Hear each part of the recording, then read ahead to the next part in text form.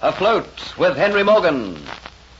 Afloat with Henry Morgan, written for radio by Warren Barry and a George Edwards production.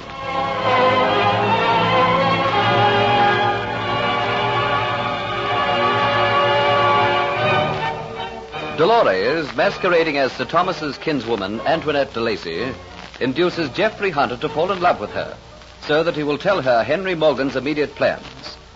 He tells her that Morgan intends raiding a town on the Nicaraguan coast and is only awaiting official particulars before sailing.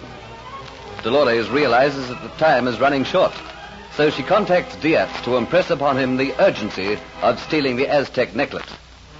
When Diaz learns that Geoffrey is the only one who knows of the hiding place of the necklet, he vows that it will be upon Geoffrey that Morgan's wrath will fall. I care not what Morgan thinks or whom he trusts.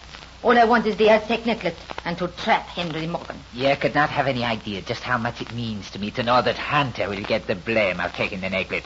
No matter how much he protests innocence, Morgan will never believe him. And when I disappear and go back to Cuba, Morgan, knowing how friendly I have become with Hunter, will have his suspicions turned to certainty. But Morgan might get the news for which he is waiting at the moment.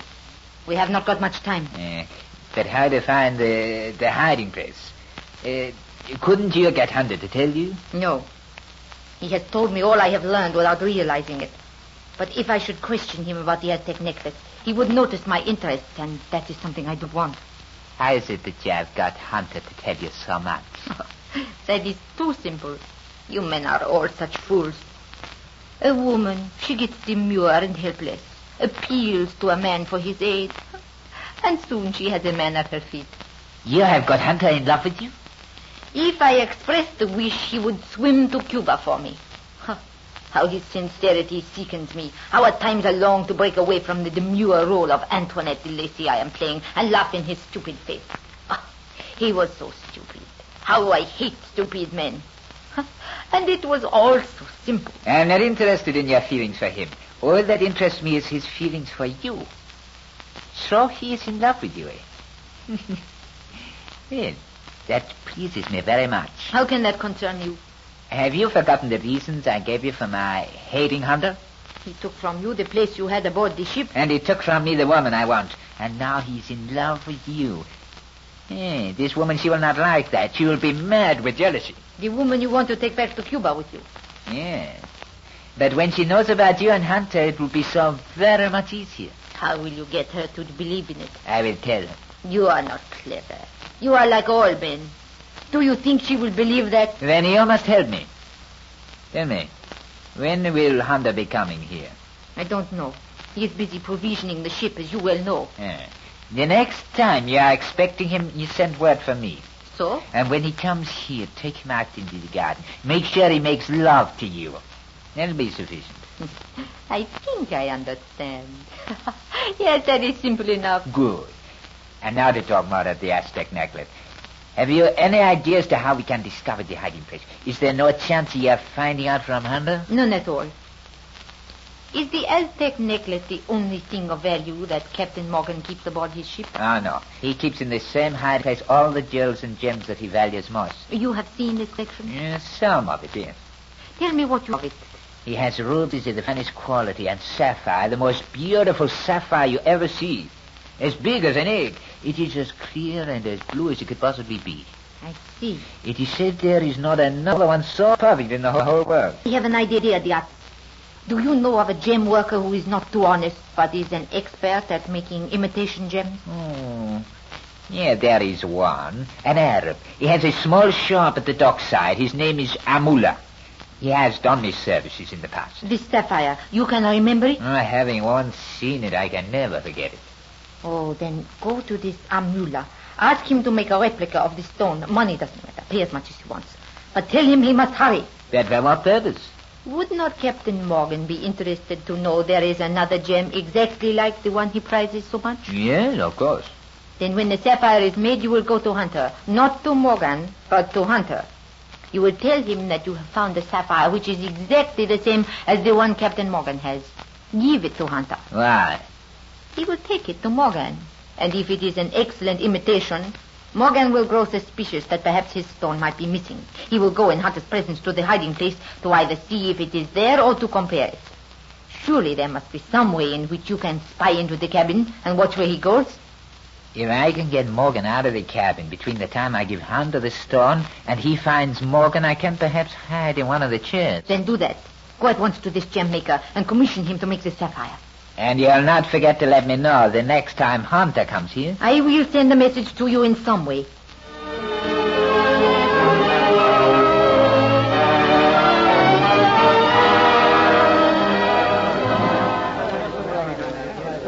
You got time to talk to me, Kitty? Don't you come worrying me tonight, Diaz. I'm not in the mood for the likes of you. Maybe you're really worried, eh?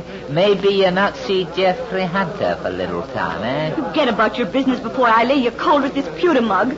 I want none of your drunken boastfulness about me. I don't boast. Everything I say be true. Yeah, look at all these men here tonight. All their lives they'll be buccaneers, but Diaz, he is different. He will soon be a great man. You'll see. Maybe then you'll be pleased to have Fiat take notice of you, eh?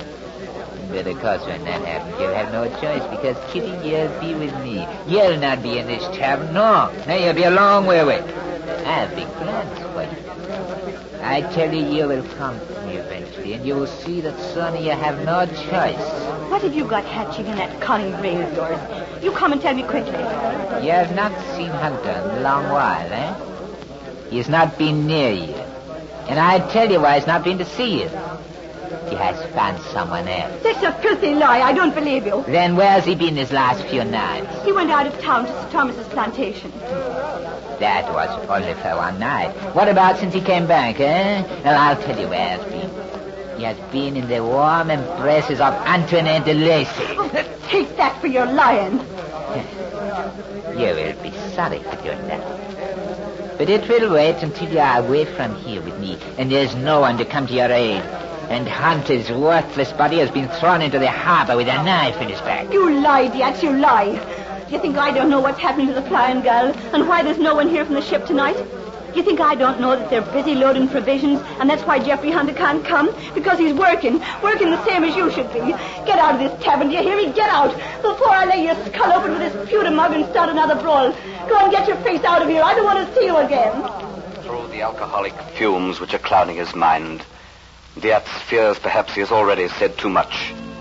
And to look at Kitty with her green eyes blazing and all color drained from her face warns him that she has every intention of carrying out her threat. Confident of his ultimate triumph, he lets a faint echo of laughter fall from his lips. He swaggers arrogantly from the tavern. For a moment, Kitty stands tense, looking at the doors which swing after allowing him to pass. Then suddenly the insinuations he has said seep back over her mind. Her every instinct flashes a warning of danger. Danger. Danger to me and to Jeffrey. Jeffrey, I know Dietz was lying. Jeffrey's working hard on the ship, and that's why he's not been. But is he working hard on the ship? What if he is with Antoinette de Lacy? He's never said he loved you, Kitty. But he must, because I love him so much. But a doubt lingers in her mind. There is only one way its voice can be stilled. Snatching a shawl, she throws it over her head and lets the doors swing shut behind her. Never giving a thought to a fresh punishment for leaving her post, knowing only that the voice of doubt must be stilled. The quayside and the Flying Gull show a strange and almost unreal scene. Many braziers send long yellow flames high, making a circle of flickering light in the darkness of the night. On the quayside is a decreasing jumble of provisions. A keg of salted meat rubs against a barrel of dry biscuits, while bags of flour lie distractedly like limp and drunken men amongst kegs of gunpowder and cannonballs. And over from the ship comes a line of men, like ants, to sort their load from the jungle, and with shoulders laden down, track back into single line to the ship. The air is full of men's voices, curses, and oaths. Unreal as it all looks in the strange yellowing, flickering light, Kitty pauses on the fringe, accustoming her eyes to the new light and seeking for a familiar figure who stands at the foot of the gangplank. Jeffrey! Jeffrey! Kitty, what in the name of creation are you doing there? Matthew, take over my tally sheet. Thank you. See the men are kept moving. Kitty, what are you doing? I had to come. Please forgive me, Jeffrey, but I had not seen you for so long. Take a look about you, Kitty. See the work that has to be done. Well, I knew that was what was detaining you, but that isn't the only reason why I've come. There's trouble brewing, and I'm afeard. What are you frightened of? It's Diaz. Tonight he came to see me, and he said some vile things about you, things I knew which couldn't be true. What sort of things? About your being in love with Antoinette de Lacy, but I won't believe it. But that was not all he said.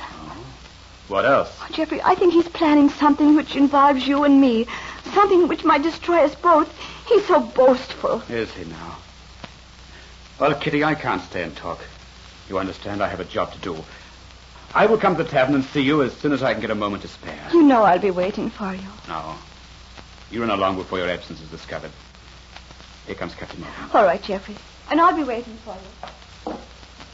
You've done a good job, Hunter.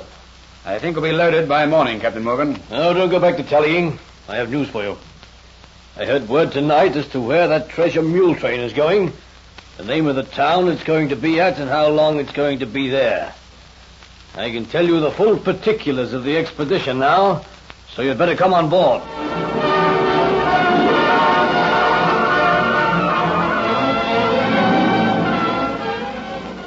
So Geoffrey is about to learn the full details of the expedition. Will he be foolish enough to repeat them to Dolores? Listen to the next episode of Afloat with Henry Morgan.